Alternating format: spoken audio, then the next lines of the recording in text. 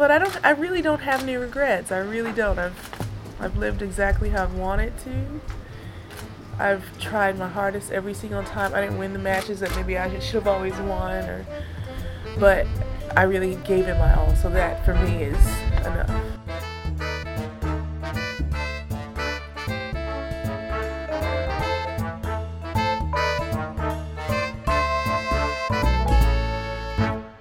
Hello everybody, welcome back to the Body Serve. I'm Jonathan.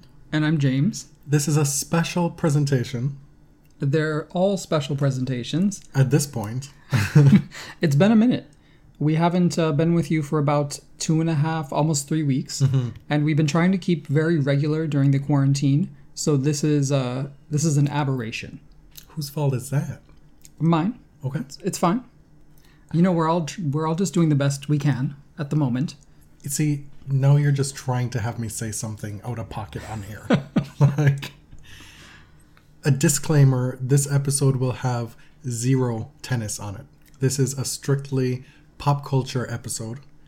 And it's in the vein of a show that I had pitched to you at one point, that maybe we could do something like that.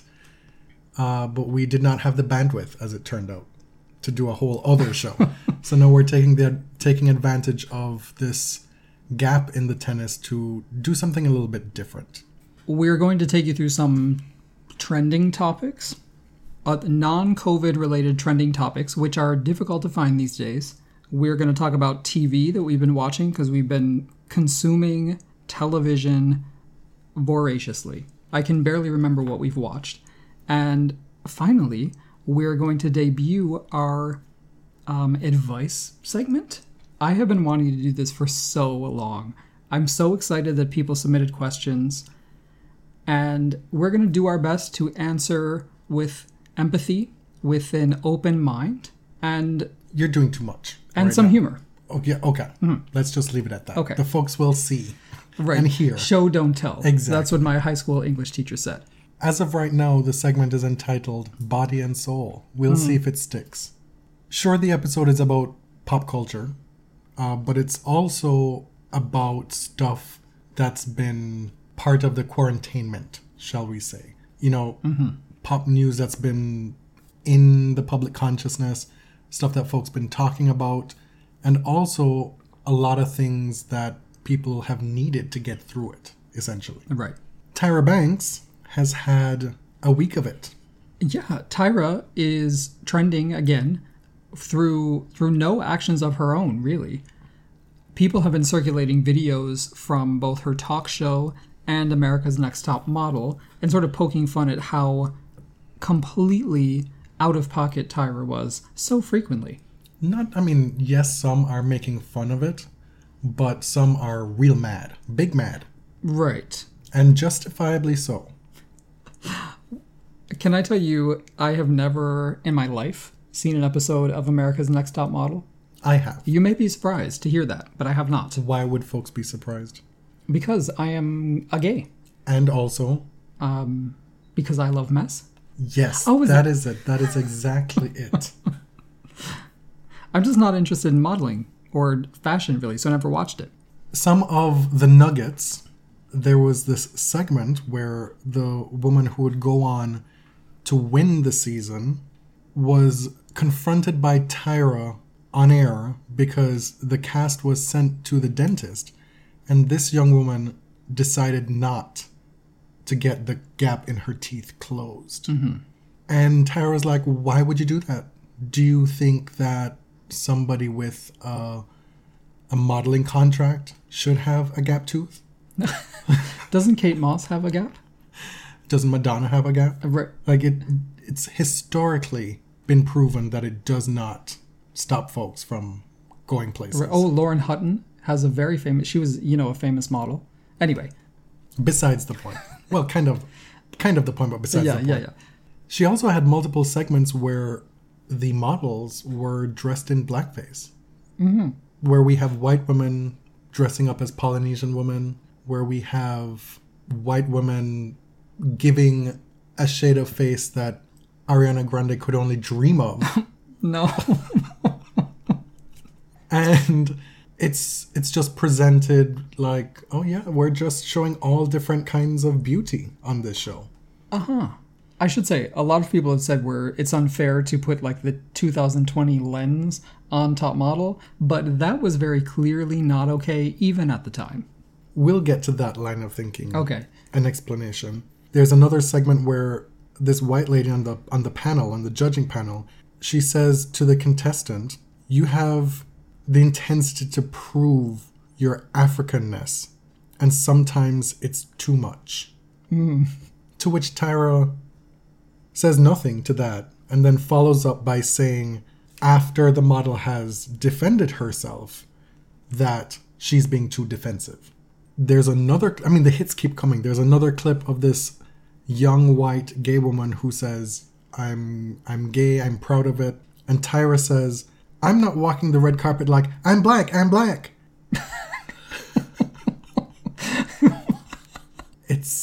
It's mind blasting. And I read something too that what makes this even more troublesome is that these models are encouraged to give of themselves in terms of their personal narratives and tell you all about themselves as to what makes them who they are.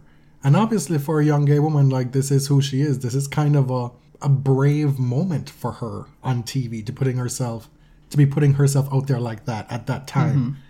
And Tyra is She's like, stop being so gay. What can we make of all this? Well, I think the first thing it shows is that folks have a lot of time on their hands. yes, and it has been fun for a lot of people, and that's why they're reliving these videos. Of course, there's an element of outrage to it, and some of it is fucked up, no doubt. The world has changed a lot. Social media was in kind of its infancy when Top Model came out and when Tyra had her talk show. So the discourse around these things are really different. But it's not like PC or however you want to call it, social justice. It's not like it didn't exist at the time. It's just people have many more outlets to share their annoyance with this kind of thing. I don't have anything against Tyra. Like, she participated in a lot of mess on reality TV, but she doesn't seem like an awful person. Do you remember her segments on her TV show where she'd have a black person dress in whiteface to see what it's like to be a white person? Oh, Jesus Christ. Do you remember when she cosplayed as a homeless person? Yes. She did that whole thing where she fainted in front of the girls on Top Model and then said, that's acting. The thing about Tyra is, I think one of the explicit desires of her television work is to be subversive. That's the spin on it. I think there's a good deal of authentic intention with that. But when you have somebody who, I'm not going to say they're uneducated, but they're uneducated in the ways in which these huge issues affect so many different people. It's one thing to present your own perspective on something that you've experienced. It's another thing to then try and while out and just haphazardly try your hand at every kind of social issue on TV. And then it becomes a kind of performative wokeness. That's one of the ways in which she's a trailblazer as well. Yeah. I mean, like it or not, Tyra is a pioneer of self-presentation in reality television. She's one of the first. She's one of the most impactful about how you package yourself as a commodity, playing a version of yourself on television. And she's cast herself as the self-help guru, the woman who only wants the best for you. She's here to uplift you. Everything that she does is in aid of making you your best self. Like you said, I think she has this interest in subversion, in controversy, but recently she tweeted an apology, an acknowledgement of all those crazy things that she did on her shows. She said, quote, "Been seeing the posts about the insensitivity of some past America's Next Top Model moments, and I agree with you. Looking back, those were some really off choices. Appreciate your honest feedback, and I'm sending so much love and virtual hugs." To me, that is a very grown-up response. She's looking back. She's a different version of herself 15 years later. The world has changed, and she said, you know what? A lot of that stuff was not cool, and I get it. We have no idea how sincere it was, but it was a very good public apology as far as those things go. She was also not somebody who did not have power on her show. She had a lot of power as executive producer, face, the supermodel, the driving force behind these shows. And I think that's reflected in this statement because she knows she can't pass the buck and say, well, I didn't know all that. Right. She's like, no, it was my idea. I think this discussion exists within a larger discussion that I want to have about cancel culture on the internet. I mentioned that this Tyra issue showed that folks have a lot of time on their hands, with a lot of folks being in quarantine, having, like us, a lot more time to watch TV. And what we've seen in the last 2 months is every day, pretty much on Twitter, there's some celebrity being canceled. And not necessarily canceled in the way that we're accustomed to at this point, but cancellations out of boredom, almost. What you wrote in our notes is, can we save the cancellations for the people who actually deserve it? So my question is, who are the people who don't deserve it? I imagine you put Tyra in that category. TBD for me at this point. Oh. It's a good start for her with that apology, but there's stuff that's unseemly there. Right. And yes, it's absolutely true that a lot of those incidents happened at a totally different time, and it's emblematic of just how far society has come in 15 years, that we can look back at some of this stuff and be so outraged by it. Whereas some of us who actually lived through it at the time wouldn't have batted an eye. Those same people. Right. But your original question was who deserves it and who doesn't? What was your question? Well, you said, can we stop canceling people who don't deserve it? Mm-hmm. So who does and who doesn't deserve it, and who decides? One of the important bits, I think, in dealing with a cancel storm is if you are caught up in the midst of that, you need to do the apology right. Tyra did that right here. Yeah. And you also need to know when to hold them, when to fold them, and know when to run. Right. So I would say Kevin Spacey is an example of someone who did everything wrong on the public relations front. Continues to. He came out smarmy, gross. He even seemed predatory in that weird video that he sent out, right? So that's an example of someone handling this very badly. I think you have to strike early and apologize, even if you don't feel you did something wrong. But I think the bigger discussion here is cancel culture a real thing? And what is kind of the burden of proof? Because I feel this is very overstated, right? A lot of people like to say, well, internet outrage culture killed this person's career, and it's unfair, and it's not due process. And first of all, like, Twitter doesn't require due process or a speedy trial with a jury of your peers, right? That's the Constitution. This is not a criminal trial. My thing is, people who have actually had their careers damaged by so-called cancel culture. Bill Cosby, for example, had dozens of women come forward over a matter of decades, and that's what it took. The burden of proof is actually very high. We have serial abusers who are still working, still making money. Cancel culture is not as powerful as you think. What's at play here, and I liken it to previous discussions that we've had when we're doing our regularly scheduled tennis programming, when your favorite or somebody you enjoy steps a foot seriously awry, you then have to grapple with what that means and says about you. And there's this myth wrapped up in cancel culture that you can't condemn something that somebody's done and still enjoy their work. And I'm going to contradict myself there, because I'm not here listening to R. Kelly or Chris Brown, right, or even watching the Cosby Show or Roseanne anymore. Those are things, some of them, that were kind of painful to give up. Like Ignition remix, one of my top 5 favorite songs all time. But there are folks who cannot do that or don't want to do that. And it's almost like a preemptive strike so that you can go out to the club and be able to get down to Ignition and maintain that without people looking at you and judging you. Mm-hmm. Right. Am I still going to watch Louis? Am I still going to watch episodes of The Cosby Show that I have on DVD that I love? Am I going to watch Manhattan and Annie Hall, which were at one point some of my favorite movies? And I think everyone has to make a decision if they can separate the artist from the art. And if you can, fine. I've found in most cases that I have a hard time doing it, especially if there are people who are still alive. Also, you can make that decision and still play Ignition while you're getting ready in private by yourself, and nobody has to know about it. Right. It's this idea that you should then be able to shout it from the rooftop and not be judged for it, that it's like, okay, what are we doing here? Like, surely you can understand why this is a problem. Another reason that this topic came up recently is that Doja Cat's single Say So, the remix featuring Nicki Minaj, hit number 1 on the Hot 100 this week in very close competition with Savage, Megan Thee Stallion featuring Beyonce. It's awesome to have 4 black women on the top of the Hot 100.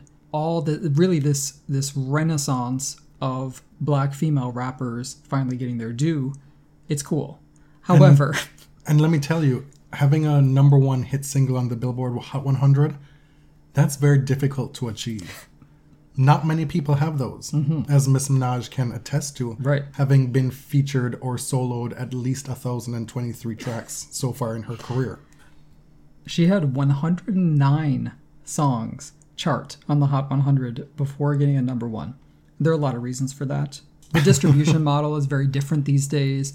Back in the 50s and 60s, you actually had to release a physical single to chart on the Hot 100. Now you can chart with basically anything, album tracks, whatever. Drake has 65,000 singles on the Hot 100 at any given time. Anyway. I'm making fun of Miss Minaj here, but I do want to credit her because in that moment when she was so expertly roasted and shaded by Mariah Carey on that American Idol panel, she knew what was happening in real time, and she showed appreciation for how expert level it was. Mariah was out on the far left side of that panel, and Randy Jackson was beside Mariah, and then Minaj beside Jackson. Mariah got through like 5 words, and Randy could tell what was coming, and just started laughing, and Nicki's face just started smiling even more. Like, it was so great. It's one of those pop culture moments that keeps on giving, and kudos to her. Legitimately, it is an achievement, so congrats to her. It is. I mean, Miss Onika Mirage is eminently talented. No one is disputing that. But every once in a while, we have to have a little fun. So, the song Say So is lit. Like, the song is a bop. The thing is, it was co-written and produced by Dr. Lukas Gottwald, who is the accused... alleged abuser of Kesha. Alleged rapist. So she didn't win the civil suit. She was forced to continue working on the label with him. Huge international pop stars Lady Gaga and Katy Perry were forced to come in and testify on this thing. It was a nightmare. It was awful. We don't know if Dr. Luke is a rapist, but we choose to believe women because it's very unusual for someone to make up a claim like that.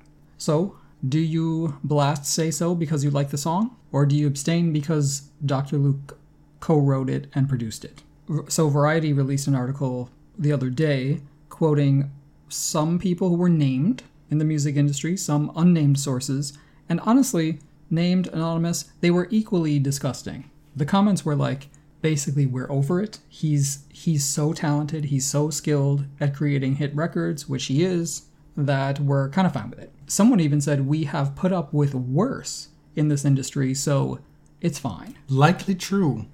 Oh, no doubt. But true. What is one of the earliest tenets of life that you learn? 2 wrongs don't make a right. Right. It's amazing how transparent it is now. Because they can say, well, it went to court and nothing was substantiated, right? We can continue to say that he has never been convicted in a court of law, which is true. Do you welcome that person back into the fold? The music industry obviously has. And this is a serious problem at the record label level, because how the music industry works is if you're signed to contracts with these companies, especially as a young artist, you have very little control over who works with you. You are at the mercy of who the record company pairs you with. And you talked about transparency and people not seeming to care. I wonder how much that is true, given that Dr. Luke is using a pseudonym, one of his many pseudonyms on this record. Yeah. It's not produced by Dr. Luke, it's produced by somebody else. By Tyson Trax. Mm-hmm. And he's also been working with Kim Petras. So Doja Cat and Kim Petras were kind of his way back into the mainstream after that whole mess with the trial. And I think going forward, it's going to be like nothing ever happened. I will say that Kesha had a group of women rally around her. Taylor Swift offered to donate something like $250,000 to buy Kesha out of her contract. But it looks like the industry is marching on. It's, canceling Dr. Luke would be like the industry saying, Quincy Jones, we don't need your songwriting. Or Paul McCartney, you're overrated. We got to cancel you. He is such a cash cow. I mean, he wrote Since You've Been Gone. He all of these massive hits over the past 15 years. Those other legendary producers don't have that magic touch anymore. Right, but at the time. At the time. But you also have a record industry where really their house is on fire. And they probably view Dr. Luke as one of the last few fire extinguishers. Yeah, he can write a song for TikTok. He knows what works. So the profit motive is clearly winning out in this industry. Where does that leave us with this whole business of cancel culture? Well, I think the conclusion for me is that cancel culture is very overstated. That it takes an incredible tidal wave to really and truly cancel someone permanently. I also think it's one of the better examples of how when a terminology is coined on the left to mean something, to describe really bad things that happen to people, a phenomenon, it then becomes co-opted by another group of people to demean it. Right. The bottom line here is, if you're tempted to push back against cancel culture, think about some of the biggest examples of folks who could have been canceled so many ways along the decades, and it took the cresting of the Me Too movement for some of them to be taken down. And what does that say about us as a society, that we are willing to turn a blind eye because, to my mind, we don't want to grapple with what that says about us. Now, for the culture, for the Quarantainment, we've experienced this versus phenomenon in the last couple of months. And I believe it started with Swiss Beats and Timbaland. Maybe. Anyway, there's been a bunch of battles where two artists or songwriters or producers basically play their songs to each other. That's really it, right? You go on Instagram Live or whatever app and you battle based on this huge catalog of hits. Initially, I wasn't taken by it because I found it to be a bunch of behind-the-scenes men who have contributed a whole lot to the music industry, necessarily and unintentionally taking credit for the work of other people on those records. Like when Jonta Austin is beating Neo by dropping We Belong Together at the end, like Mariah Carey wrote most of that song. That song is nothing without her musical genius. To paraphrase Ms. Minaj, if Mariah Carey spit it, Mariah Carey wrote it. And so I was like, I'm going to leave that alone. That's not for me. But then the Teddy Riley Babyface battle was unmissable. Well, even if you tried to. Was it the second edition? Well, let's get into that. Once tech support came in and fixed everything? I'm told that if you know anything about Teddy Riley, he stays doing the most in his regular life. Oh, okay. So for him to show up on that Versus with a 20-piece orchestra and a whole bunch of people in that room breaking quarantine, that was not surprising. What was surprising was that in spite of all that, he couldn't get his sound in order. And so they had to reschedule. And then when they came back, what we expected to happen happened. Babyface just sat there looking cool, calm, and collected, telling us this is for the cool in you, and just dropped track after track after track, culminating with a mashup of Count on Me, where the crescendo builds and segues into When You Believe. And if that weren't a mic drop, I don't know what was. Yeah. It's just, It's not really a fair fight for babyface versus anyone, even if you're facing one of the architects of New Jack Swing. Still, it's babyface. What would have been a fair fight for him? Quincy Jones? Quincy Jones. And even then, can you really put anybody up against Quincy Jones? Right, like some of the Motown songwriters. I don't know. Like Jerry Wexler, maybe from back in the day. There are not many. What I did love about this whole experience was all the celebrities who were in on it, who were watching these Instagram live feeds and commenting as this was happening in real time and getting their life. I want to know from you, given that you've not really been into this thus far. I watched the Teddy Riley Babyface one, and then I also went in and out of the Jill Scott, Erykah Badu one, which was a completely different vibe. And can we talk about how when you have two women doing it, the vibe is totally different. Like there's no machismo, there's no I'm gonna shut this down. It's I'm gonna play a song, we're gonna sit here for 4 or 5 hours, I'm gonna sip on my drink, and after you play your song, Jill, can you tell me what you meant when you wrote that? But these two women especially, right? Like these queens of neo soul, super chill. They're having a thought experiment with their music. Yeah. It was so needed in this day and age. So my initial response was, I don't have any because I haven't really engaged in the battle thing. But I asked you to prepare. I did. This one might be a little obvious, but Otis Redding and Sam Cooke. Oh, do they have to be alive? Yes. Oh no. Yes. No. I want, and they need to be alive. Oh, this is like a fantasy one. This is like a up in heaven one. Okay. Otis Redding versus Sam Cooke. This is like somebody listens to our show and they're like, actually, next Sunday at 5 p.m. Oh, damn. Okay, my other one, which I know you won't really be on board for, is something like Stevie Nicks and Kate Bush. Okay. This would require like an expansion of the ideology of verses because it's thus far, say for I think Ryan Tedder and somebody else, it's been mostly hip hop. Sure. Been the origins it's definitely been like a black thing. So maybe I'm appropriating here. To be clear, I did say Otis and Sam to start. My other choice would be the obvious, Marvin Gaye and Al Green. All right. Also, one of them is dead, but still, this is just for fun, right? And the other, Carole King and Joni Mitchell. You know, I love my Laurel Canyon folk goddesses. Okay. As somebody who paid attention to the assignment, I would love to see Usher versus The Weeknd just because of all the mess that Friday, Saturday, Sunday said about Usher and that song Climax. Yes. So I think that the first track should be Usher playing Climax and then Weeknd should try to sing it. And it would be about a 2.5 minute verses. Or the first track would be Usher playing Climax and then cutting the music, singing it live, and having Weeknd duck out a minute in.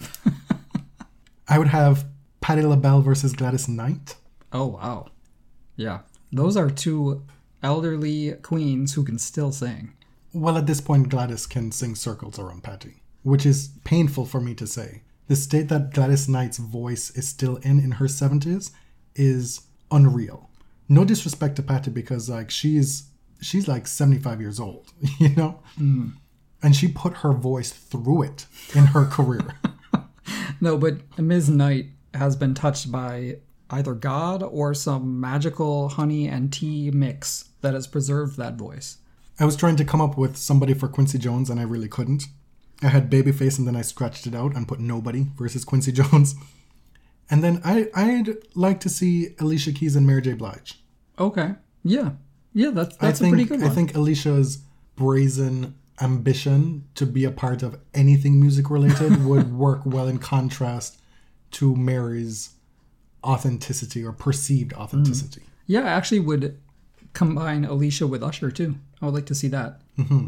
Next on our agenda, you have here written, what is going on with Karens and Chads? What is going on? I apologize because we do have a good friend named Chad. Is Chad the name for the male Karen? Yes. It is? Of a certain age. Oh. Because now it's become classified. There's a nomenclature. I assumed it would have been like a Brian or a Matt or a Jeff. Oh, Jeff is a good one. I'm sure that works, but Chad has been accepted. Karen is, as you know, the symbol of weaponized white womanhood. What is happening with the Karens and Chads across America during quarantine? Recently, we saw a video of a Karen who's actually named Kathy. She did say her full name on the video, who was literally pushed and dragged out screaming from a Red Lobster in York, Pennsylvania. Those of you who've worked in food service know that Mother's Day is already an incredible nightmare.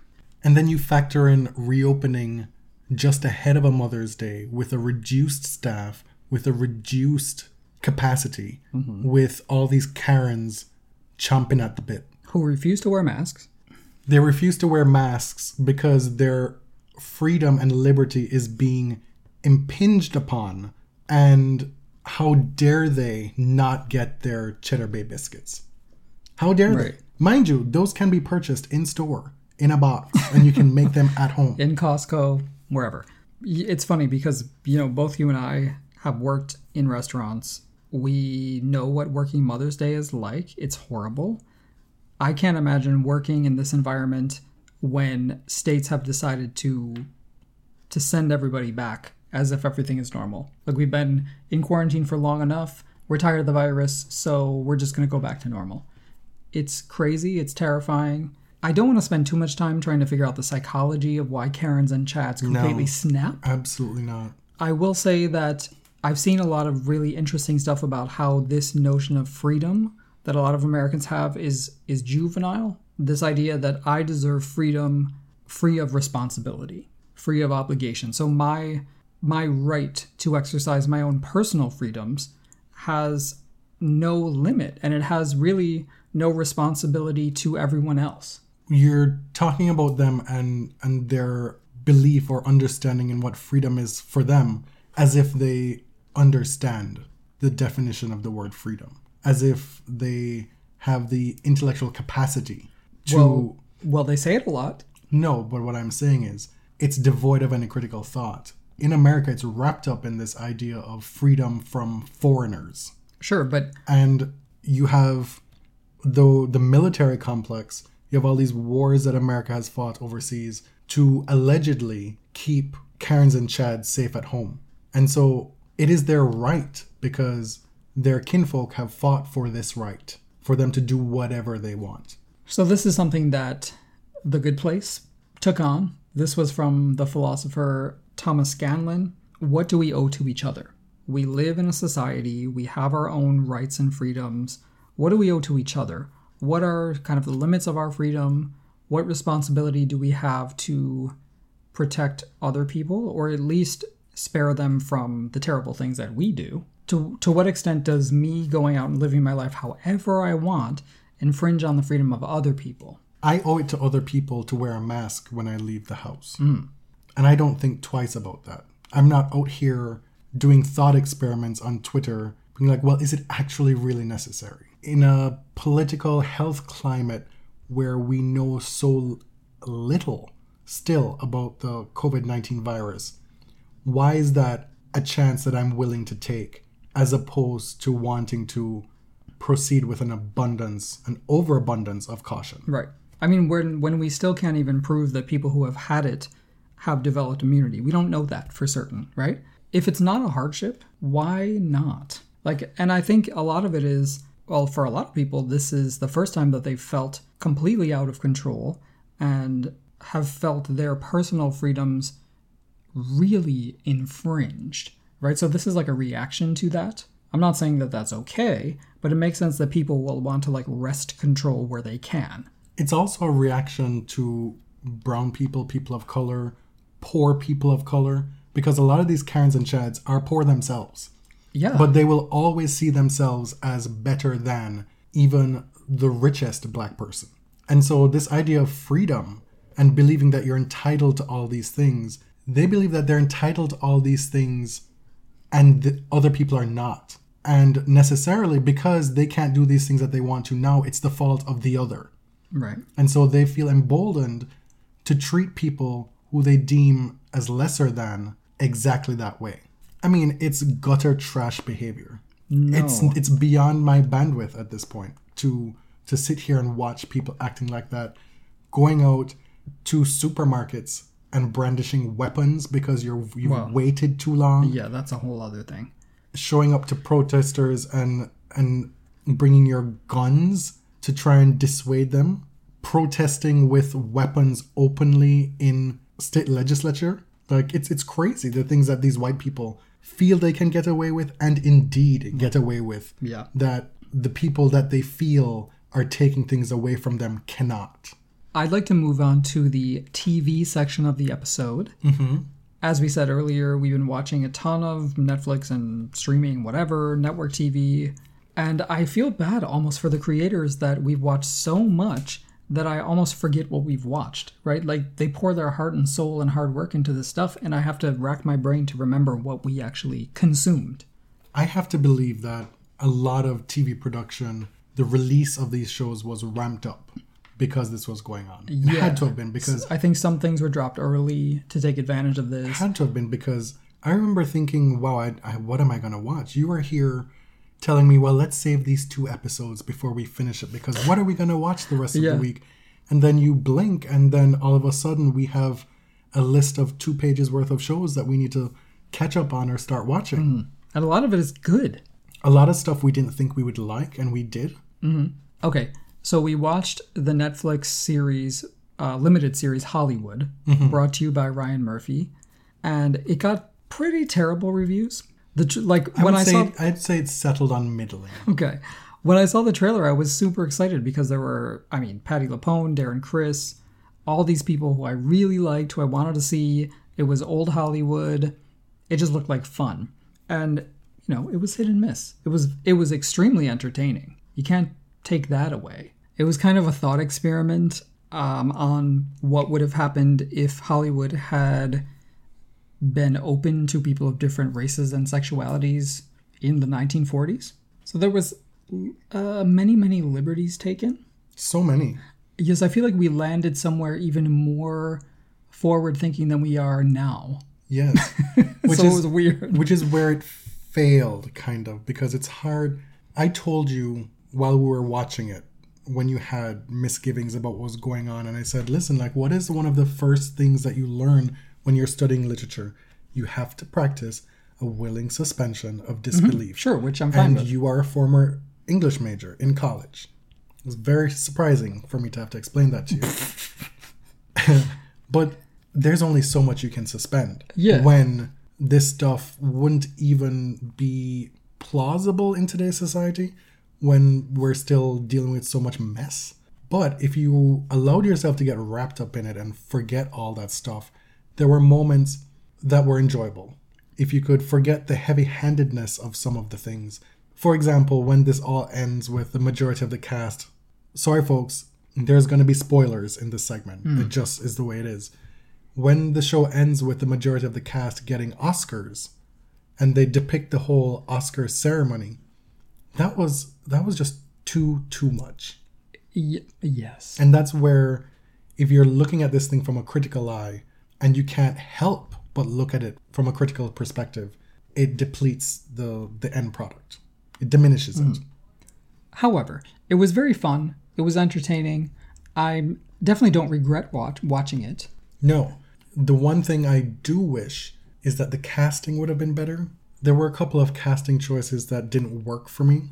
For example, the actress who played Camille, while breathtakingly gorgeous, just didn't work for me. I didn't think she was believable at all as a leading lady. And maybe that's a critique that I can have of myself, that I couldn't envision a young black woman being a leading lady back then. Maybe that's the point. I doubt it. I just don't think she was up to snuff for the part. I also, as much as I enjoy him, did not like Darren Criss in this role at all. I don't think it worked. Did not work at all. Some things that did work. Joe Mantello is an incredible actor. Dylan McDermott. Stellar. The young man who played Rock Hudson. Jeremy Pope as Archie, the screenwriter. Loved him on the show. And because we have named no women... Holland Taylor and Patti LuPone. A treat. We see Patti LuPone pretty regularly. Yeah. But to see Holland Taylor in this setting give such an incredible performance, I was every which way here for it. Less so Jim Parsons. Yeah, I can't say that I get Jim Parsons. I kind of wish he would just take his Big Bang money and go home. And hang out with like Taylor Swift or whoever he Jeannie hangs out with. Bouchard. I don't Yeah. know. Right. Oh my God. See, there is tennis on this episode. The series We're Here on HBO follows 3 queens from RuPaul's Drag Race: Bob the Drag Queen, who won, Eureka O'Hara, and Shangela. And they go to different small communities across the United States, very, very similar to Queer Eye. And they get 3 people to do drag performances with them. Or 3 sets of people. Right. So each queen has like a project, and they get these people to do drag performances in small towns that, maybe haven't seen them or are not as accepting. And both the queens and the people they're working with learn something meaningful about life. And it's stretching the idea of what drag is. And it's something I had to confront at the start of this show, watching it. And I was like, why are there so many straight people on this show? Yeah. But it is often very touching. It can be a really emotional watch, fun. And I want more opportunities to watch Bob the Drag Queen because I think he is hilarious. I was hesitant at the start of watching the show because of Eureka. Haven't always been a fan of Eureka. Yeah, and by that, I mean I have never been a fan of Eureka. But she works in this setting. They double down, they triple down on the empathy on this show, which I think is a huge credit to the producers and whoever is involved or who conceived of this show, because it could so easily become ham-fisted and overwrought and too schmaltzy in the way that, say, RuPaul's Netflix show, scripted show, became... It moved beyond the camp that it wanted to be into something that just wasn't really very good. And so this show is using drag as a tool to connect people. And that's not something I thought I would ever say in an unironic way. Right. And right. enjoy and be happy to just sit there and have it wash over me. But to date, I think we've watched 3 episodes and I look forward to it. There's another one tonight, I think, Friday night.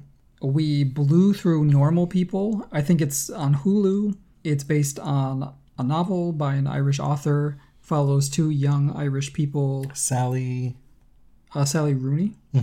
Follows Marianne and Connell from Sligo. And God, this series snuck up on me. I have not read the book, but I went in not knowing what to expect and found a sometimes funny, sometimes depressing series about depression, mental health. It's coming of age, but sort of what we give to each other and what we teach each other through these early relationships in our lives. And wow, it really snuck up on me. A lot of these coming of age tales end after high school. It doesn't always push on into the transition, which I thought was different and unique about this show and this book, which I have not read. You get what they went through high school, and then you see how they transition into adulthood and how what you think of yourself and what you think of each other gets upended through that transition, and how you become different people, and that who you are is not static at that time in your life. And you see how that process and that transformation affects your relationship with each other. Like as you change, are you changing together in the same direction? It happens throughout the course of any relationship. Like, we've been together 13 years. To date, we have evolved and changed together, or at a rate or in directions that haven't been deleterious to us staying together. It's manageable. Yeah. We're not the same, but we've changed, sort of trending toward the same direction, luckily. You make decisions to put up with people's shit. Yeah. At what point does the change become too much? At what point do you diverge too much? That could still happen. Right. I enjoyed the fact that the pace of this show was so slow, and it was able to be so slow and still so effective because the source material and the writing and the acting especially was so good. When a show paces itself like Normal People did, it runs the risk of being too self-important, too pretentious, whereas this show took its time in in bringing to light all these relatable emotions and experiences that folks share as a collective through this life experience that we've all been through. Mm-hmm. Maybe not exactly the way they did, but we can recognize the ways in which you think differently about yourself at 18 as the top gun in high school as you do as a small fish in the sea in college. It was focused on these two young actors who I had never seen before, and the performances felt very natural. I didn't see the wheels turning. I didn't see the craft. You know, that kind of acting has its place, but this was very naturalistic. It felt like you were watching real people interact with each other, and it's a skill, and maybe it's something a lot of actors lose as they become more successful. Little Fires Everywhere is an adaptation where I actually did read the source material, and the book was fine. I mean, I didn't absolutely love it. So was it worth it, keeping me waiting for well over a month, 2 months probably, yeah, before we watched it? I like to read the book first. That's just a preference. And so this show came out, and everybody's talking about it, and I'm like, well, we have nothing to watch. Let's watch it. And he goes, so I'm currently reading the book, so just wait. He's like, well, I just purchased the book on the tablet, and I'm reading it at a snail's pace, and you will just have to wait. It was the first ebook that I have ever bought. It was on sale for $3, and the rest of the ebooks I'm getting through the Toronto Public Library because I'm cheap. But yeah, the book was fine, but I actually preferred the series. I felt like I understood the characters a little bit better in the series. I don't like that it was framed as more of like a thriller, like a mystery, because, again, there are spoilers here. But in the novel, there's no mystery as far as who set the fires. That's revealed in the very first chapter. The mystery is, kind of the backstory of some of the main characters. Reese Witherspoon and Kerry Washington were both executive producers on the show. Reese has recently cast herself in a few projects to varying success, right? Like, I think you did not enjoy her in Morning Show. In the Morning Show, I feel that she was really, really not right for the part. And I mean, I'm saying this as someone who loves Laura Jean Witherspoon. That's her name? That's her real name. Oh, I did not know. I love Reese. For a lot of people, she is like the greatest white woman. The acceptable white woman. There's a big difference between those two things. Yes. Being the greatest white woman and the most acceptable white woman. No, but so I love Reese. I love her in Big Little Lies. I didn't love her in Morning Show. This is in Little Fires Everywhere. This is a role that works for her. This type, as she's gone into her middle age, the Queen of Karens, it works. As long as there is soul behind it, she does a really good job at it. If you could imagine her character in Election growing up to be a disaffected Karen. No, because Tracy Flick was hard scrabble. Like, she was scrappy. I get that more from her Big Little Lies character. Less so, this character was someone who was born into privilege and order, and she knew how her life would look. Mm-hmm. Tracy Flick was really a different person. What I'm saying, what works for Reese in a lot of these roles is that you can see traces of who we knew her as a young actress in those roles if they were to have grown up facing certain circumstances. There's a certain continuity with her roles that lends herself to now be the ultimate want to do well, liberal identifying actual Karen. Yeah. This is a little bit different, right? Because she's playing sort of a liberal, a woman who believes herself to be progressive, but cannot stop getting in other people's business. Who has never missed an opportunity to microaggress. Exactly. Never. So I thought, by making the characters Mia and Pearl black, they weren't in the book, by the way. And I had to, when I saw the series and who was cast, I was like, wait a second, was I not paying attention when I read the book? But no, they were not black in the book. They are in the series. Obviously, that gives a completely different dimension to the show, because Mia does end up working in domestic labor in Elena's house. So, I mean, that was a little bit easy, right, to cast like a white and a black woman in these roles, but it did add a different set of motivations that weren't there in the novel. We are not experts into the decision-making that goes into adaptations. So, right. And what becomes more palatable to audiences and makes it better to sell. I will say that I appreciated that decision because I was able to get a different performance from Kerry Washington. Yes. Outside of Scandal, she's done other things. She did the Anita Bryant HBO thing, right? Which I have not seen. I had no desire to live through that. Confirmation. Yeah, Confirmation. Well, I guess I did technically live through it the first time, but We were way too young. way too young. I have no desire to see that dramatized. I'm at this point in my life where there's certain real life events that I don't care how good it is, it just does not interest me to see that on a screen. Such as Chernobyl. Like, I'm not gonna watch it. Oh, you're missing out. I believe you, but I don't need that in my life. Okay. But the point here is that Kerry Washington understated, for the most part, deliberate Yes. in her understatement, and Because the character demanded it. it's almost as if Carrie has uncontrollable twitches in her face that she can't control when she's acting. Right. Like, the overacting is not physical, it's facial. And that became a bit much by the end of Scandal, and you wanted to see this obviously gifted actress do something else and branch out. It was almost as if, despite the obvious paycheck she was getting from Scandal, that she was being held hostage a little bit by this role. Oh, yeah. I mean, Scandal was bad. I have always been a Kerry Washington advocate. I'm a believer in Kerry's talent. But Scandal, got intolerable. Real Housewives of Atlanta, one of our faves. We've been watching it for, 11, 12 seasons? However long it's been on? From the beginning. From the beginning, from Deshaun Snow's mansion. They did the first ever Zoom reunion. Virtual reunion. The reunions are typically my least favorite episodes of the season. I'm not a fan of Andy Cohen personally, and I just don't like when they read questions from the audience that are rude and feisty. I mean, you have this white gay man cosplaying in the midst of these black women.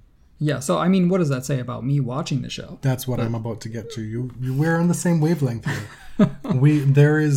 There is stuff to problematize about us enjoying it so much as well. Sure. But that was something else. And that was just part one.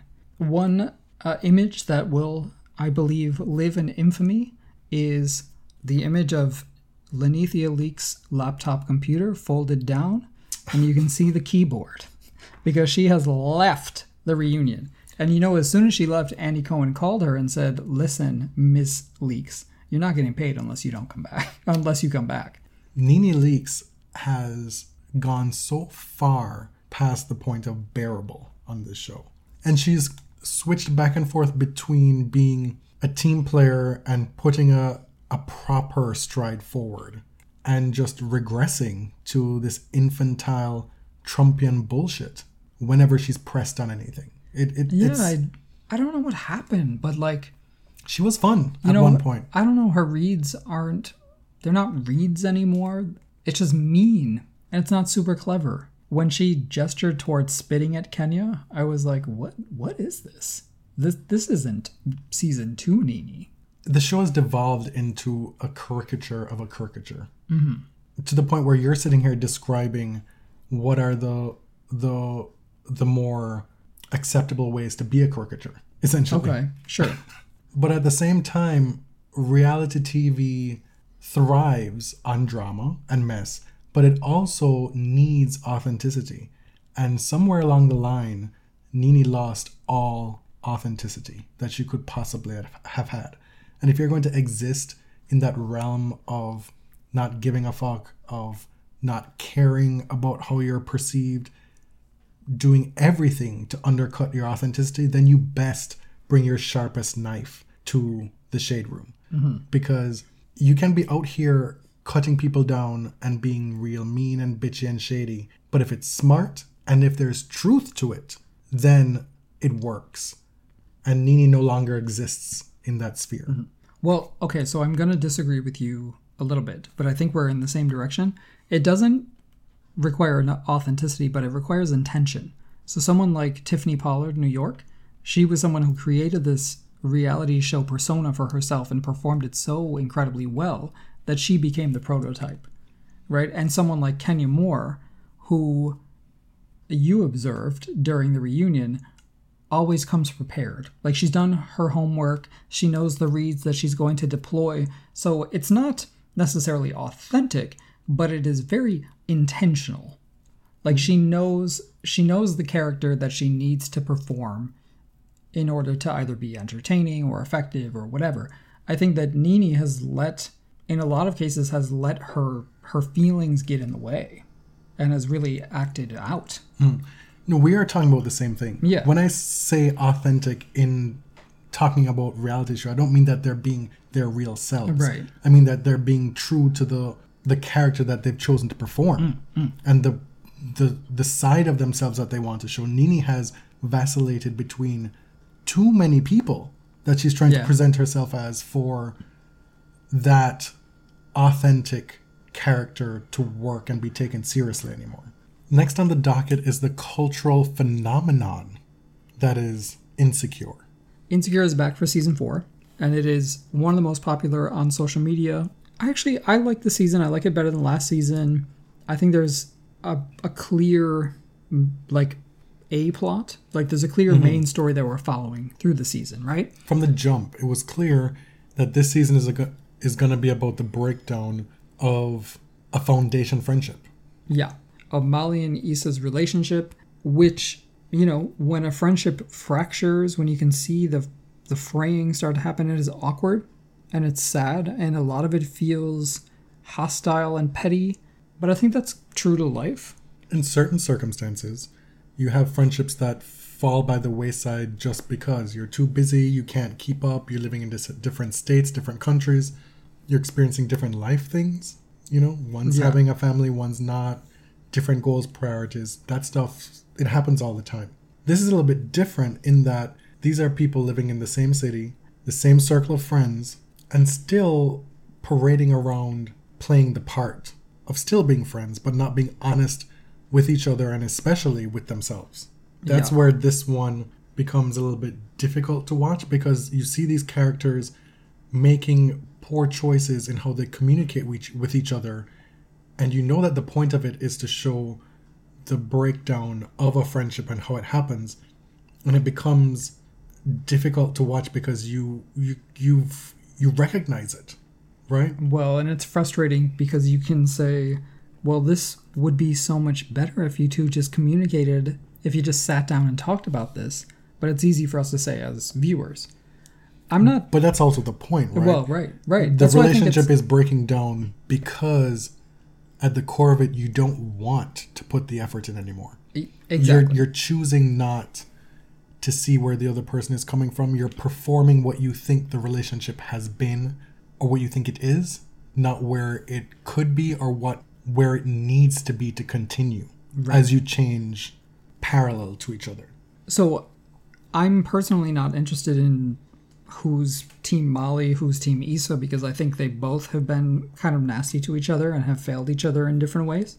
Issa is the one experiencing the bigger transformation. Her professional life is undergoing this metamorphosis. The block party was a success, and Molly maybe was not as supportive as she should have been. So what you're saying is you are Team Issa. No, just based on this last episode.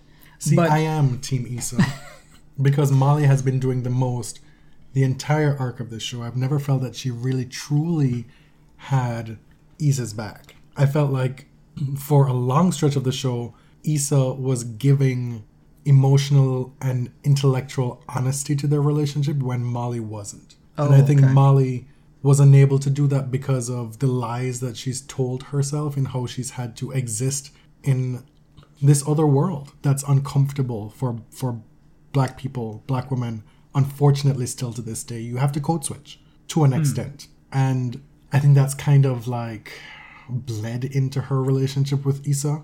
And along the way, Issa has been there for her in her triumphs, as this struggling professional. Yeah, I mean, Issa's personal and professional life, well, more so personal life, have been a mess for like the 3.5 seasons, like for the whole series as well. Right, but she had a job. She did, but like it she was had a not steady job. Something that it wasn't something she was passionate about. You accept the mundane when you're being paid. She wasn't being paid. Yeah. So like let's be clear, nothing was really going on for Issa for a Right, while. And so right. now she has this opportunity where the creative and the professional gels. Right, and she created something Mm-hmm. from the ground up.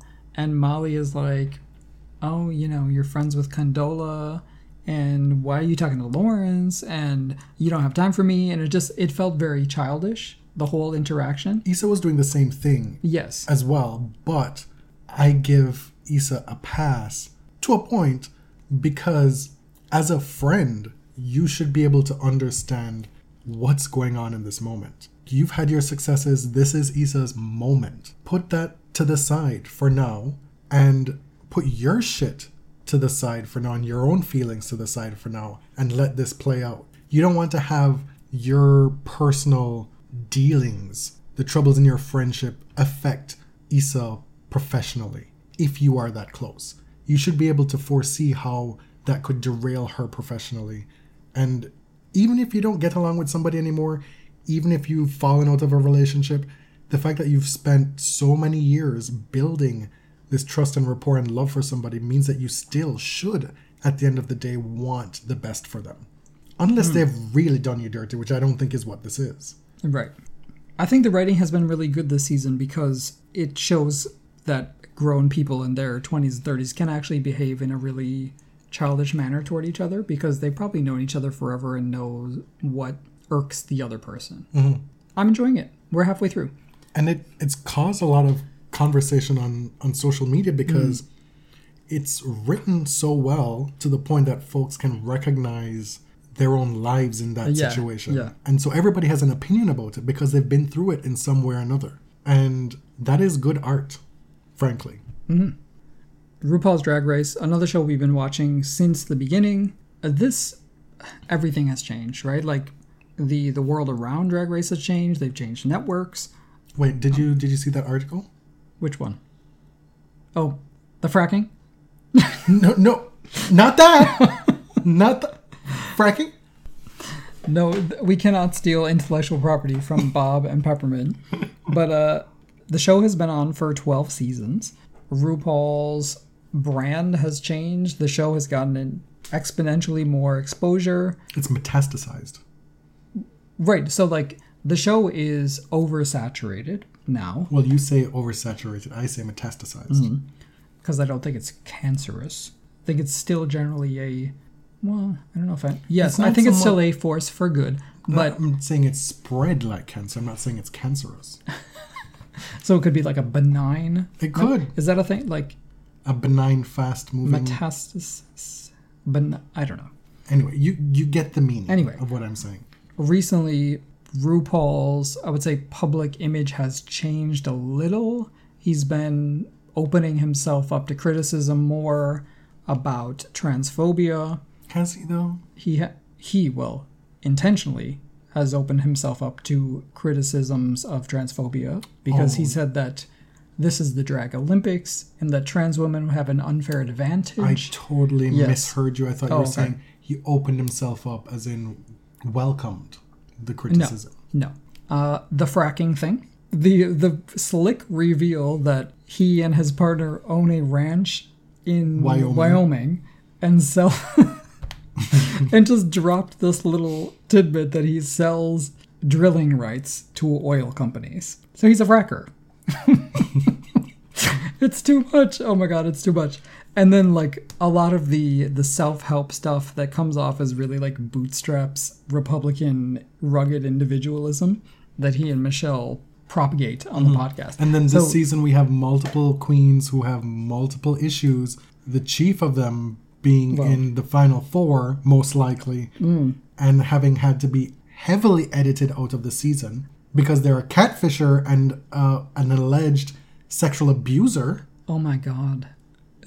So this has changed the season. I imagine that RuPaul has had Sherry Pie killed, right? Because the reveals before the season even debuted about Sherry Pie's catfishing of coercing people to do sexual acts on camera by lying to them. This shit is crazy. It's a criminal offense. And they have had to kind of excise someone who was clearly very successful during the filming of the season. But see, had they not been so blind to the lack of varied talent, the lack of versatility in Ms. Pie, then they wouldn't have found themselves so deep in this situation. Because to my mind, having watched the season, she don't deserve to be in the top 4. And you could make the argument, I guess, that that's because the show has been so heavily edited to remove her from certain things that we don't know. But what I do know is that every runway, I've seen the same face. I've seen the same old lady. I've seen the same old shtick. And it's a shtick that we've seen on previous seasons. As Coco Montrese said, that's the same makeup you've been running down the runway every week. I don't see anything original about it, personally. Yeah, the Katharine Hepburn thing, making fun of the Tremors, was not funny, not cute. I don't get it. Anyway, I'm just saying maybe they have themselves to blame as well, a little bit in the situation. But what is the point here you want to make about Drag Race? Oh, the point is, like, there's still a lot of fun to be had with it, despite all the hang-ups, despite the virulent racism amongst Drag Race stans online. There's, as far as, like, the text, like the canon of Drag Race, there's still a lot of fun and enjoyment to be had from watching it every week. And it's also, like, giving these great artists a huge platform, and it's bringing a lot of joy to a lot of people.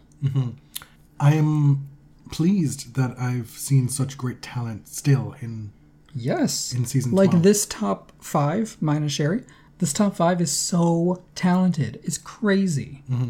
Jada Essence Hall, has there ever been a queen who's done it all on the runway like she has? And by done it all, I mean not had stuff purchased, not had stuff made for her, not we don't fallen know by the wayside because of a lack of resources or privilege. You know, like, she's done everything with what she's got, and she can do it all.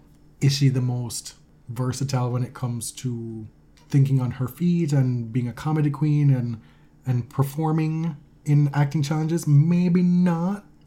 I mean, she's not Bianca, but, like, she's no slouch. No. I think we just gave away who we want to win. Right. Okay, I guess now we're on to the white people shows. I think Hollywood was a white people show. Oh, okay. I think Normal People is the poster child for white people show. Yes. Okay, The Good Fight is actually set in a black-owned law firm, so it's not really a white people show, but it's a spin-off of The Good Wife. If you have not seen The Good Fight, I really encourage you to seek it out, because I think it's the only series that captures the absurdity of right now, and it has done so from the first season. It is not your typical liberal resistance show. Especially since it doesn't feel like it's reactionary while you're watching it. It feels like it's predictive. Right. Which is so bizarre. Because it is very of the moment. Like, it is very specific to this time that we're living through as far as the Trump experience, I guess. But it almost seems... It's not like a liberal activist show because it recognizes the absurd of what we're living. It looks into the abyss and laughs, which I find very liberating and also a little bit scary. All I know is I look forward to it every Thursday night. I do not expect to be fed the same thing. I don't expect it to be rote. I don't expect it to be unoriginal. I expect whimsy. I expect wit. I expect emotions. I expect dealing with the seriousness of the current situation with a bit of levity, which I appreciate. What I do not appreciate, and it's unfortunate due to the coronavirus, is that we're only going to get 7 episodes this season. It will end in 2 weeks. What? I Seriously? just read that before recording. Due to production being halted, instead of 10 episodes, they will wrap it after 7 episodes. But they have been renewed for a 5th season. We just flew through Upload, which is an Amazon Prime series, which is clearly heavily influenced by The Good Place. It imagines a sort of virtual afterlife where the privileged can upload a digital version of themselves to live on, like your consciousness lives on. It's kind of like Black Mirror, if Black Mirror were funny. So I won't go too far into it. Black Mirror is a little bit different because it's like a, what do you call it, serialized? Yes, it's an anthology, but it is very much about, like, dystopian future and technology and social media and all of that. But it was a really enjoyable watch, and it gestures toward radical politics. Doesn't quite get there, but it It plays with a lot of interesting ideas. I was surprised to learn that Stephen Amell and Robbie Amell were not brothers. I just assumed they were. Yeah. They are 7 years apart, and they are first cousins. There had to be, like, brothers and sisters marrying brothers and sisters there. That's all I will hear of it. Because they look like twins. I will not engage with that. I will not. It's not incest. What are you doing? Never have I ever. I shall start by saying that when I learned that there was a television show narrated by John McEnroe, You said absolutely not. I said, never will I ever watch that show. And it was actually very enjoyable. It was a reprieve. It was a delight. Was it the greatest thing ever on TV? No. But if you need a 30-minute comedy where we get to have an Indian family play a role that white people always get to play, then Right. yes. I heard a critique that the main character was annoying. And It's kind of subjective. it is, but also like white people get to be annoying all the time. Like, let this Indian girl be annoying. Also, 16-year-olds are annoying. Yeah. Period. So like series that ended during the time of Corona, we've had 3 shows that between the two of us we've watched from start to finish. Schitt's Creek, I started, quit after a couple episodes. You started, watched the whole thing, Watched it again. made me watch it, encouraged me to watch it. Forever thankful you did. Homeland, we both watched up until like season 5 and then you quit. And then I kept going by myself. And How to Get Away with Murder, you stayed right up until season 6, episode 2. And then you decided no mas. You know what? I did this with Glee and Scandal. I quit in the final season, and I don't lose sleep. It's fine. I'm You so don't lose okay sleep, with. but you're still coming to me the day after like, so how was it? What happened? Who's dead? Who's alive? Like, what's going on? I saw this. What does that mean? Is Yeah. it true? So Was why, I right? Why can't you tell me? Because I wanted to share this experience with you, James. And you said, fuck that life. Mm-hmm. Schitt's Creek. I mean, we've talked about this on the show a lot, or regular show a lot. This here we'll just reiterate to people if somehow you've missed the cultural phenomenon that's erupted with this show in the last year. It's been around, but in the last year, folks have really caught on. And the fact that the finale dovetailed with everything that's been going on, it gave folks time to catch up with it as well. If you haven't yet watched it, it's a 10 out of 10 recommend. First season is a bit rough in spots. You may not want to continue like I experienced when I first gave it a go, but seasons 4 and 5, exceptional. And I'm glad that it ended when it did, because it became a phenomenon very, very late in its run. And so it was able to avoid catering to fan service or getting corny. It still felt like very true to the essence of the series. It's one of those shows that built its own universe, and it built a set of characters and a world that you ended up really caring about, like Mary Tyler Moore or Parks and Rec or Cheers, like in that sort of vein. And so you ended up caring very much about what happened to the characters. It wasn't just a endless run of jokes. Mm-hmm. I feel like you've said those exact same thing multiple times before. Fine. It bears repeating. You can decide if you want to keep it when you're editing. Homeland, a unique revival, and it benefited from the fact that Showtime does not know when to cancel shows. They have a history of shows going on Dexter. way too long. Dexter, Nurse Jackie, Shameless. If you're making even the slightest profit for Showtime, they will keep you going. But Homeland got seriously bad at about season 3 into 4 with the wrapping up of the whole Brody thing. Yeah. And then coming back from that, it was uneven. But in the last few seasons, and especially the final season, Homeland achieved a resurrection, a renaissance that I did not think was in store for them. And I'm happy that I watched it to the end, because the finale, probably the best drama finale I've ever seen. No, I've never watched The Sopranos series finale. Can't opine on that. I'm talking about me. I thought it was that good. And then last night, I watched the How to Get Away with Murder finale. You had abandoned ship, and so starting, I think, Sunday night, I said, well, if I watch 3 episodes per night once you're sleeping, I can get to the finale on Thursday and watch it with everybody else. And I was done by Tuesday. I enjoyed it. I really did. Will it ever be the greatest thing you've watched on TV? No. Was I absolutely frustrated with the show when you stopped watching? Yes. But I think they brought the plane into the hangar pretty well. Okay. You had all these questions to me before we recorded, and so I'm going to do a spitfire question and answer thing here with you. You can guess what happened. I'll tell you if you're right or not. Yes, spoilers abound. Dead or alive? Michaela. She's alive, but miserable. Yes. And I'm so happy she's miserable. It's what she deserves. Laurel. Alive. Yes. Is there a caveat? Well, I mean, you hated her from the start. I think what we can use her to talk about here is the fact that she was probably, of all the kids, and it's easy to hate all of them, you hated her the most. Yeah, she was the worst. I hated Wes the most. Like, Wes was just the worst. One of my least favorite characters in the history of television. I hated that his neck was so tall that he just gazelled around, bouncing around the place. I just wanted to punch him. He looks like the head that queen wore on top of her head. Oh, Ornacia. Ornacia. He looks like a living Ornacia, and I could not deal with it. Nate. Nate's probably dead. Nate is alive. Nate is cannon fodder. Nate really? is alive. Are you serious? Had his character redeemed, and I was not here for it. I mean, Nate was never a bad guy. He was just sort of like an annoying character. He was self-righteous, and I hated him for it. Okay, but he was not violent and sociopathic like several of the people on the show. He got violent in the last season. Oh, really? Oh, yeah, okay. He stepped to Annalise. Let me tell you. Dear. Yeah. Mm-hmm. Frank. Dead. Very dead. Oh. Asher. Dead. Also Whole family dead. very dead. Tricked you to think he was dying.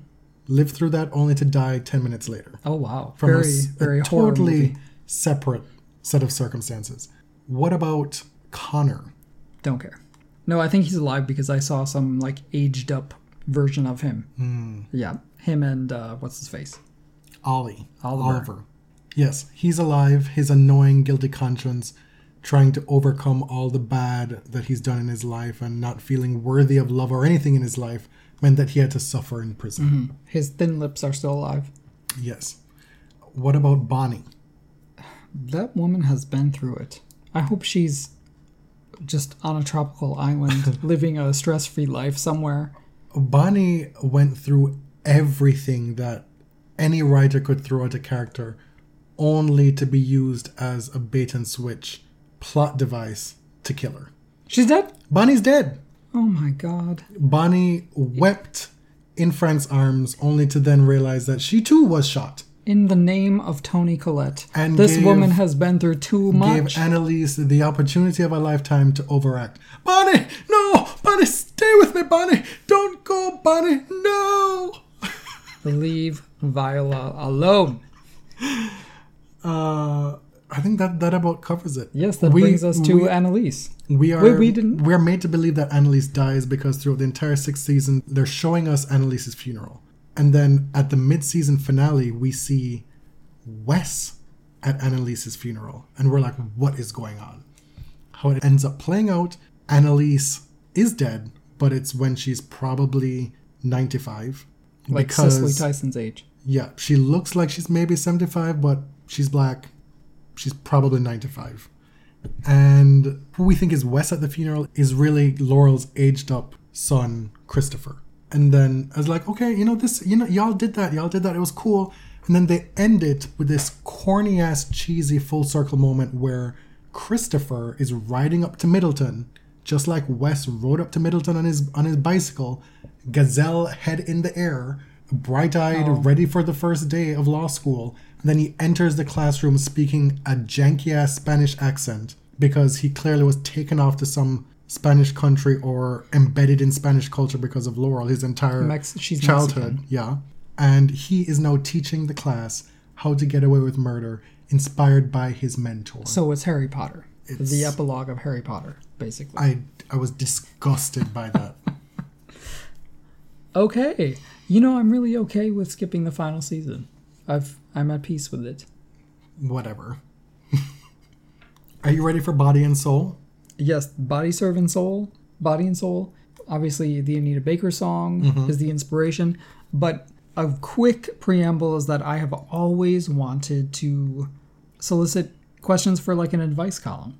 It must be my ego convincing me that I would be good at this or at least interested. Likely so. Yeah.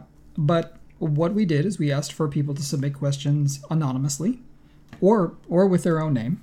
We're not going to reveal anyone's name. Some of these are quite serious. If you gave us a pseudonym, we will use that. If not, we will make one up. I presume you'll recognize your own question. Right. So thank you everyone for submitting questions, and thank you for trusting us with some of this content. It's a lot. Our first question is from Guilt Ridden in California. Guilt Ridden tells us, since the onset of the pandemic, we have been sheltering in place, me being on furlough from work, and my significant other being an essential worker, working from home and also out in the field. Here's the issue. Each day, my significant other feels the need to give me a list of projects to complete, which I continue to do, but I'm torn between feeling guilty about not working at my job, trying to keep the anxiety at bay, and trying to figure out how to let my significant other know that the daily to-do list is getting old, without sounding lazy and confrontational. Which it may be, and the thought of which also makes me feel guilty. What am I to do? On a personal note, I can relate in some sense, because I guess I too am on furlough. I guess would be the technical term. I still have a job when it opens back up. Very early on, you'd be working from home and you'd come downstairs or whatever, and I'd be sitting on the couch for like 2 hours in a row playing a cricket video game. And you'd be like, don't you got some jumping jacks to do or something? Because I'd be doing jumping jacks to like, get some activity in. And I'd be like, listen, bitch, like I need you to be at work and leave me the fuck alone. Like this is my time. Right. And so I think we moved past that with us. All of us are facing a situation that we have never had to deal with before. And we're kind of approaching it in the best way that we can. So the first thing I will say is give yourself the grace to acknowledge that your feelings are valid and normal, and also give your partner that same grace, right? Like give him or her the kindness that whatever they are feeling, whatever pressures they're feeling of having to go to work, feeling like they need to give you a list of tasks to accomplish while you're not at work. We don't know if guilt-ridden spouse is doing this out of the goodness of their heart to, keep guilt-ridden occupied. Right. Maybe as a kindness. Maybe they feel you need something to do. Or maybe they feel so stressed at their job and they feel kind of useless at home. Important to consider here, too, is just how much we are taught from a young age that our self-worth is wrapped up in the jobs that we do, in the things that we do for money.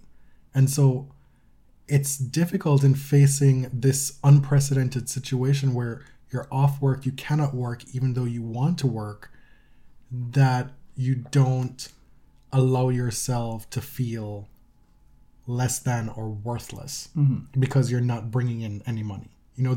That's a difficult thing to add to a relationship, which relationships are already fraught. They're minefields to begin with. Right. No matter how long you've been together, if this is a new experience for you, if you're stuck at home when you really would prefer to be at work, if you're feeling anxiety for any number of valid reasons that a lot of us are feeling right now, how do you sort of communicate with your partner and tell them this is too much? Like this is not working for me right now. This to-do list is overwhelming me. And I think the solution to so many of these things is communication, but you have to be able to communicate in a way that the other person will accept. It's important, I think, in this situation to get to the root of the to-do list. What is the purpose behind it? Perhaps guilt-ridden, you already know what the reason is. But getting that out in the open and that being an entryway to talk about the situation, say, well, hey, like, I appreciate having things to do. Maybe you can tell me like why you went about doing this in the first place, and then have that be the opening up to the conversation to then say, well, some days this works really well for me. Some days I wake up and I'm ready to go, and then other days it's a little bit more difficult. Maybe I want to have a little bit more leeway to just get through it. And I understand that this may be difficult to accept because you don't have that choice Right. in this situation. But I, too, am just trying to find a way to get through it and have us still be able to be there for each other moving forward. And so maybe instead of a to-do list, is there something else project-wise that you wanted to do or think is good for me to be able to branch out and do something else in this time? Have a conversation of what you think your life together looks like going forward, rather than trying to micromanage the day-to-day getting through this unforeseen time.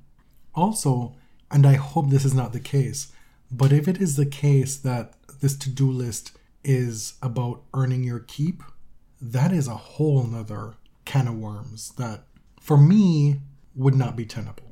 Not to pass judgment on folks here, but I really hope that that's not the situation. And if it's not, then there's absolutely a way to work this through. I think if you talk and you strategize ways that you can make life easier for your partner who's an essential worker by doing things that don't exacerbate your anxiety, like that's the place to start, right?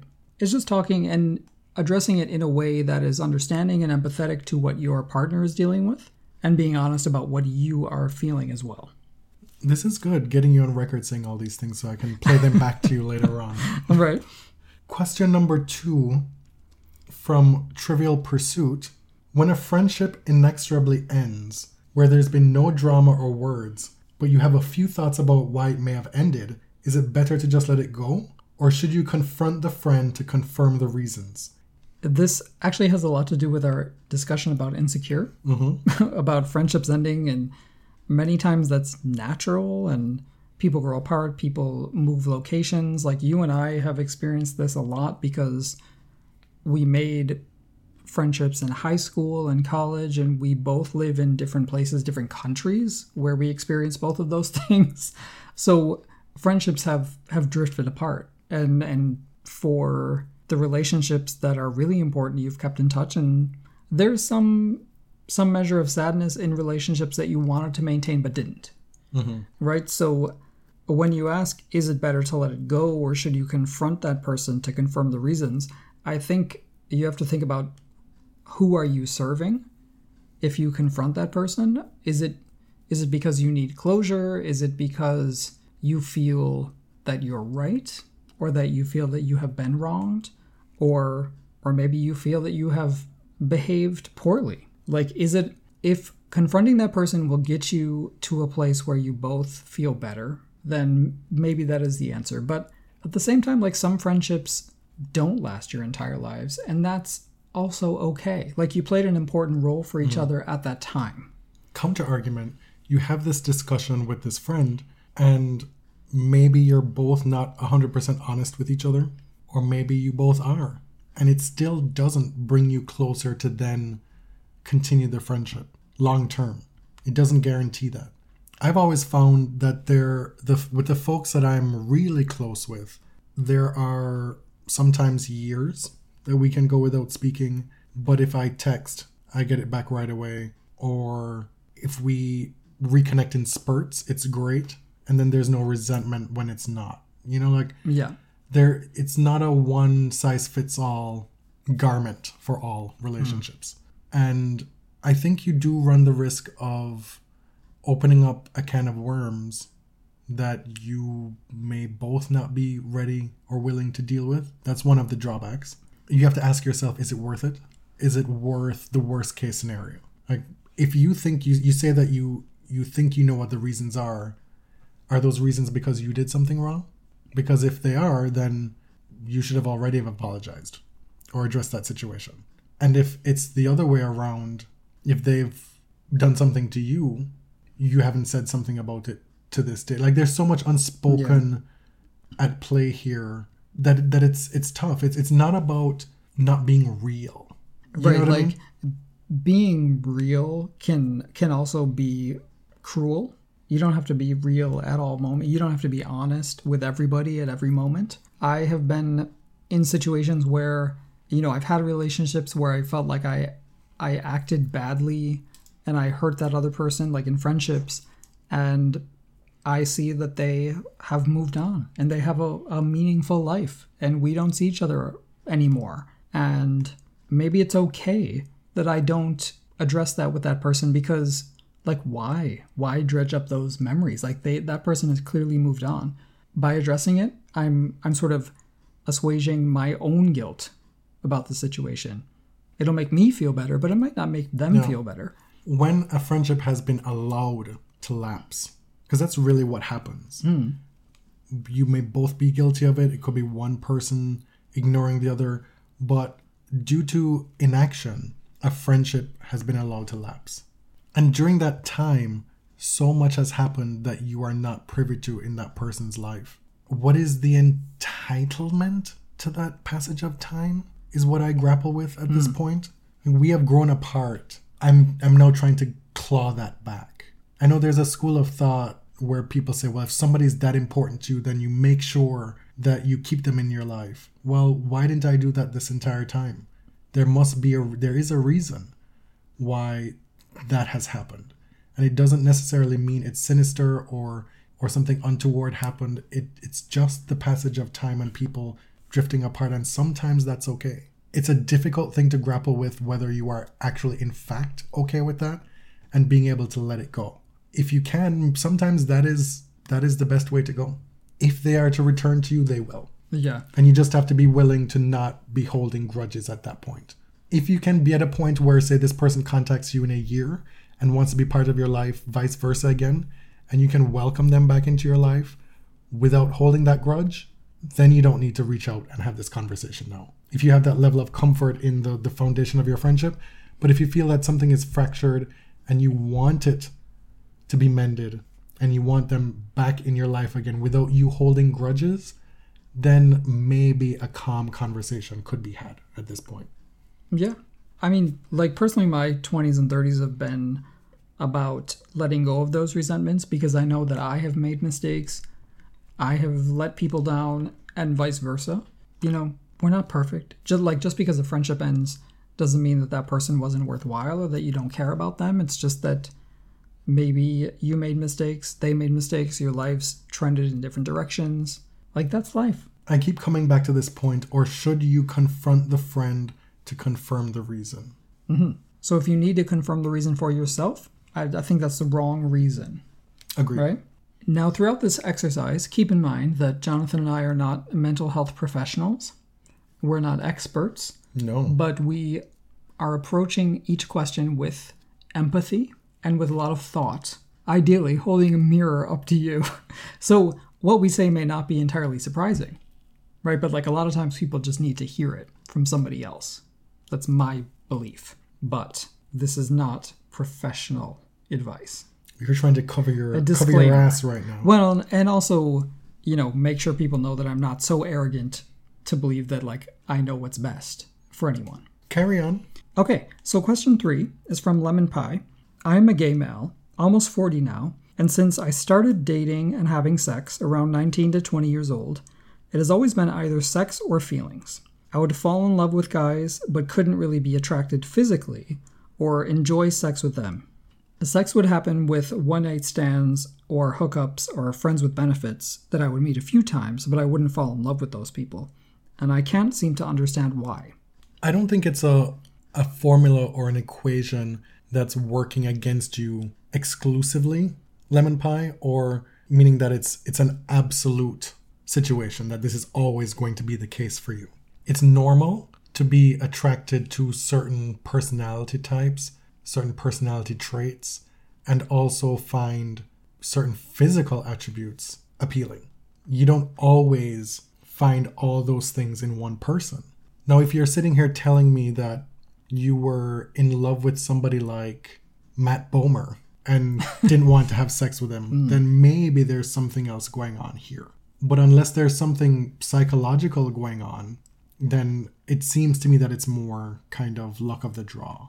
I also think that queer people, a lot of us, like our childhoods did a number on us. There is shame around sexuality that we are still unpacking, that we're still discovering well into adulthood, that you don't think is there, that you feel that you've worked out completely. And I would wonder if, like, have you grappled with all of it? Like, is there something there that is preventing you from becoming intimate with your sexual partners? You know, is there some kind of shame? Is maybe just a lack of practice? You know, like straight people get to rehearse romance so many times, like from when they're kids, right? From when they're little kids. Toddlers are quote unquote flirting. So all these rehearsals of heteronormativity happen for straight people. For gay people, we are forging our own path. And especially if you're, you know, almost 40, you didn't come of age in an extremely enlightened time. Is it possible that you didn't practice those sort of predetermined romantic relationships? We didn't know what love and sex and relationships were supposed to look like or feel like. I see your point. I wonder if there's an added baggage that comes along with being in love with somebody or liking somebody that portends the threat of commitment that then becomes unconsciously a boner kill. Sure, that maybe seems too conventional or like you have to give too much of yourself. Because relationships are not glamorous, they're not easy, they're a lot of work. Yes. Having sex with the same person for the rest of your life or however long you choose to be with that person is not glamorous.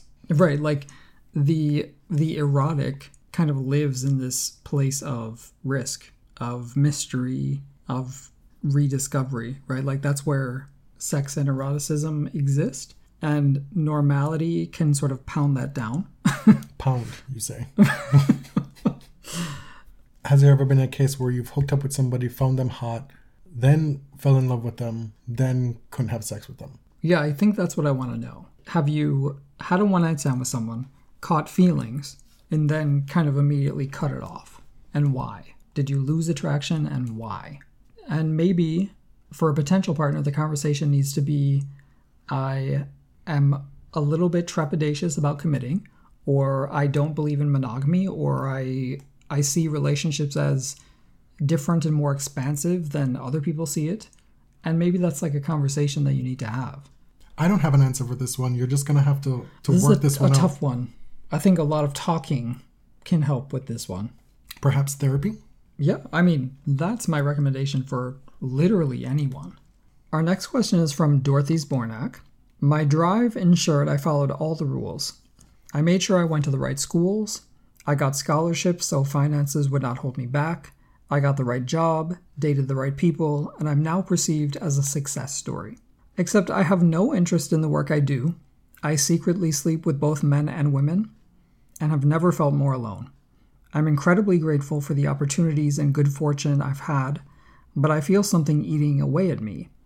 All my life I've maintained the separation of my personas by telling myself that what I do in my personal life is no one's business, and I don't owe anyone an explanation for what I do. I've been doing it for so long, I would never dream of breaking up the public persona, the one everyone knows and loves. I'm not sure if there's a question in all this, but at what point is it okay to just be me?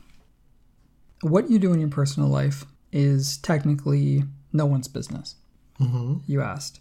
And you don't technically owe anyone an explanation for what you do in your personal life. But that in itself sets you up to be isolated from folks. So when you say that, is that lonely? Well, it is. Right. Dorothy is saying that she's never been more lonely than she is right now because of it. So of course you don't have to explain yourself to anyone, but you may have created this world for yourself that is really separate from other people. You know, opening up to people is terrifying, but kind of necessary to build this community around yourself based on who you actually are. sometimes I think there's a disconnect between how we think others will view us and how they actually view us. And one of the real tragedies of the closet is that the deeper you get into it and stay into it, the less clarity and distinction there is being able to tell between the two. You start to create all these ideas about what it actually is like that may not be reality. And so what you need to decide, if your project and desire to rectify this loneliness, what you need to assess is, am I safe physically, emotionally, mentally, if I do try and take steps out of this situation? Because I think we can identify between us here that the solution to this loneliness is taking baby steps out of the closet, not necessarily bursting right through, but dipping your toe in that water to see what it's like. Dorothy says, I've been doing it so long, I would never dream of breaking up the public persona. Are those two things mutually exclusive? It's really difficult to assess the risk, like you said, when you have been hiding things for a long time, because a lot of us will overestimate the negative reaction that will happen if you're honest. And so much of this is culturally informed. It's informed by your socioeconomic status, by your family, by your religion. I don't know how by people... the country you live in. So that has to be an educated guess from you, because we don't know how the people close to you will react. And coming out in the culture that we came of age in, that was the answer for us. But it's not necessarily the answer for everyone. It's not necessarily safe for everyone. And your coming out is more complicated, right? Because it's also kind of an early, maybe quarter life, midlife crisis. Finding that you made all the right decisions. You're being Dorothy. Yes, okay. Sorry, Dorothy. All the correct decisions about the schools you went to, the job you got, the sort of relationships that you had, but you're finding yourself unfulfilled. And so many of us in our early 30s can relate to that completely. And it can be a fundamental and existential angst when that hits, when you realize that. I mean, for myself, I couldn't live with it. I needed to find a way to understand it, to work through it. I couldn't let that be my life. My advice would be to identify what those baby steps are that you can take. Those things that are absolutely 100% safe for you. Find somebody on social media. Find somebody in a chat room. Find somebody who is a stranger. And bit by bit, dip your toe into those coming out waters, if that is indeed something you're willing to do. See how it goes. I would never recommend anybody coming out when they're not ready, even though most of us do. Yeah. When I always tell folks, and we as resident gay experts, having been out for a while, younger gays always ask us this, and people always ask us this, and I always tell folks to minimize risk as much as possible and be prepared for worst case scenarios. And if you can be prepared and are okay with those, then you have your answer. Then it just becomes a matter of emotional readiness. Mm-hmm. But there's more involved than just being emotionally ready. For a lot of queer people, they feel that they need to kind of establish this community of support before coming out. A lot of us don't have the luxury to do that. It was something about this question that really stuck out to me, is that you mentioned, I would never dream of breaking up the public persona, the one everyone knows and loves. Are you sure that everyone wouldn't love the real you that's hiding? Like you, Jonathan, said, reach out to people you may not know in your real life. Become that person you feel is your more authentic self, and see if they love that person, right? Don't be convinced that the people in your life won't accept and understand the authentic version of you. Question 5 is from Celine. Celine says, I'm wondering how one becomes more confident in expressing their views on social media. I'd like to think I'm a competent person who is good at what I do, but sharing my work or engaging in discussions on Twitter is very anxiety provoking for me. I think a million times before tweeting, and I'm always rather nervous that I might say something stupid. I really envy people who are able to engage confidently and share their opinions. I've been taking baby steps on this front by tweeting a little bit instead of just lurking/liking, but I'd love to have your thoughts. First, I want to congratulate you, Celine, for having the good sense to second guess yourself. I think sometimes folks take that as a weakness, but I see it as a great strength and a sign of good character. Because everybody's out here wilding out in these social media streets, haphazard, just shooting all directions, trying to find a hit. And taking all prisoners, not caring who is just a bystander caught in the crossfire. And especially in these times, I find that we have to be exceedingly careful in what we say, not as a result of a so-called PC culture, but as a way of being kind to each other. Mm-hmm. This is such a great question. I love this question because, you and I have obviously used this platform to share our opinions freely. It has not always been fun. The experience has been overwhelmingly positive, but not exclusively positive. We have dealt with trolls and shit like that. That comes with the territory. And sometimes I feel maybe we have been too outspoken or too forceful, and other times we have fallen back because we were worried about the criticism. Sometimes we've been wrong. Sometimes we've made bad decisions. Sometimes we've been straight up trash. Yeah. I mean, my own personal approach to social media, ever since Trump was elected, was frequently to act impulsively and then dial it back. So I don't recommend my approach. The quality that you're showing right now is being honest about what you don't know, but I would hate to lose a voice because you were afraid to share your feelings, your experience, your knowledge, your insight. People are going to disagree every once in a while. The block button is your friend. It is not a sign of weakness to block someone. You don't owe anyone anything on social media. You don't know these people. Being blocked by someone is not a badge of honor. I know some people treat it that way, but if you need to block, block. Mm-hmm. And if you encounter an experience that is distressing, which can happen, get yourself out of it. Mitigate it as much as possible. Mm-hmm. Like, you don't need to save face. There's a difference between being on Twitter and, this sounds terrible and so full of it, but producing content. Putting your thoughts out there, writing your own tweets, as opposed to just retweeting and replying to tweets. Because you'll see a lot of accounts out there, you only see like 5 tweets, but they have 10,000 tweets because they're all replies. And I think maybe this is somewhere in the vicinity of what Celine is talking about, branching out from that. And my advice would be to always think twice about something before you tweet it. There's nothing wrong with that.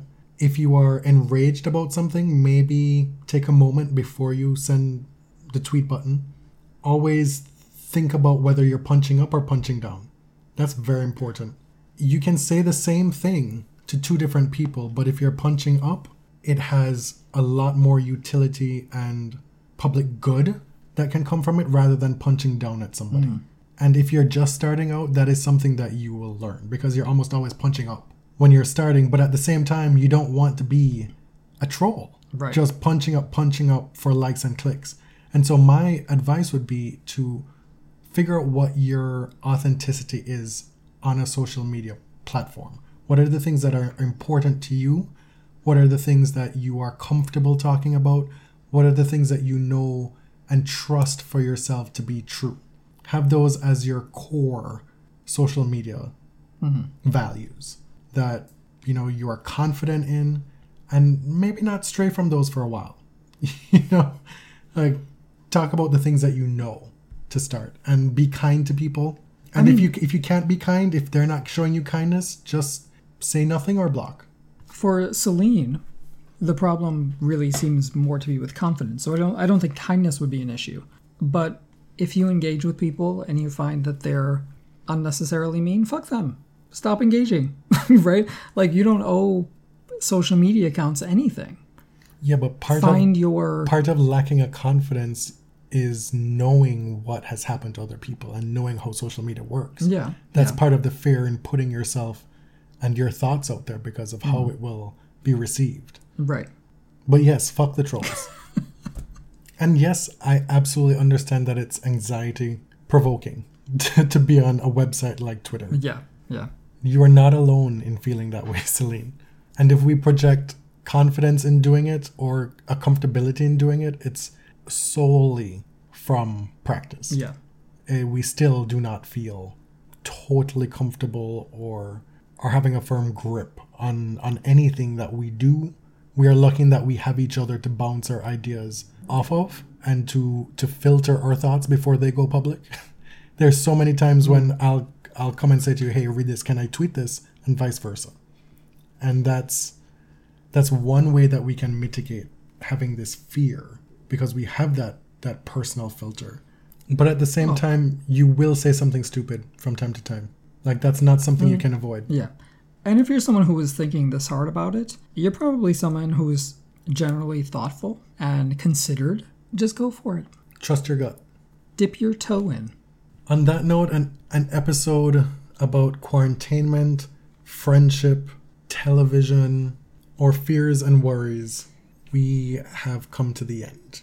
Be kind to yourself. Trust that your emotions are valid. That's my advice going forward in this time and always. I don't know if I agree with that. I didn't say that you're right all the time, but your feelings are real. Our jobs right now are to get through this. Yes. Is to not beat up on ourselves. So that is my parting thought. If you are inclined to Karenize, you should de-Karenize yourself in this period.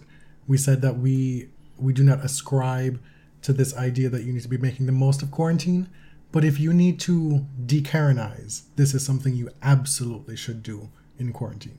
Thanks for listening. My name is Jonathan. You can find me on Twitter at tennis_John. And I'm James at ElliotJMR. 2 L's, 2 T's. We are at The Body Serve on both Twitter and Instagram. We're on Spotify, iTunes, Overcast, all those. Till next time. Thank you. Thank you very much.